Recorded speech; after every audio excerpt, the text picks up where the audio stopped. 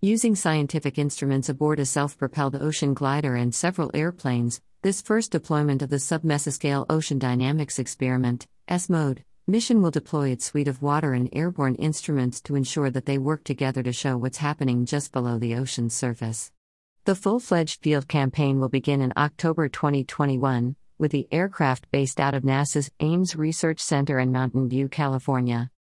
This campaign in May is largely to compare different ways of measuring ocean surface currents so that we can have confidence in those measurements when we get to the pilot in October, said Tom Farrar, Associate Scientist at the Woods Hole Oceanographic Institution in Massachusetts and Principal Investigator for SMODE. The SMODE team hopes to learn more about small-scale movements of ocean water such as eddies.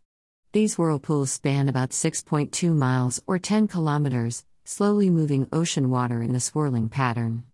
Scientists think that these eddies play an important role in moving heat from the surface to the ocean layers below, and vice versa. In addition, the eddies may play a role in the exchange of heat, gases and nutrients between the ocean and Earth's atmosphere.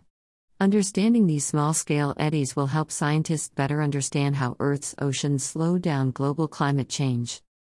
Submesoscale ocean dynamics, like eddies and small currents, are responsible for the swirling pattern of these phytoplankton blooms, shown in green and light blue, in the South Atlantic Ocean on January 5, 2021.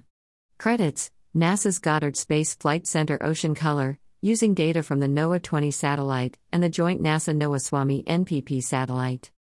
The team is using a self-propelled commercial wave glider decked out with scientific instruments that can study the ocean from its surface.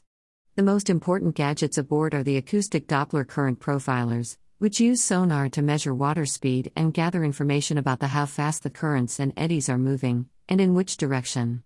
The glider also carries instruments to measure wind speed, air temperature and humidity, water temperature and salinity, and light and infrared radiation from the sun. The wave glider looks like a surfboard with a big Venetian blind under it, said Farrar. That Venetian blind is submerged under the water, moving up and down with the ocean's waves to propel the glider forward at about 1 mile per hour. In this way, the wave glider will be deployed from La Jolla, California, collecting data as it travels over 62 miles, 100 kilometers, out into the ocean offshore of Santa Catalina Island.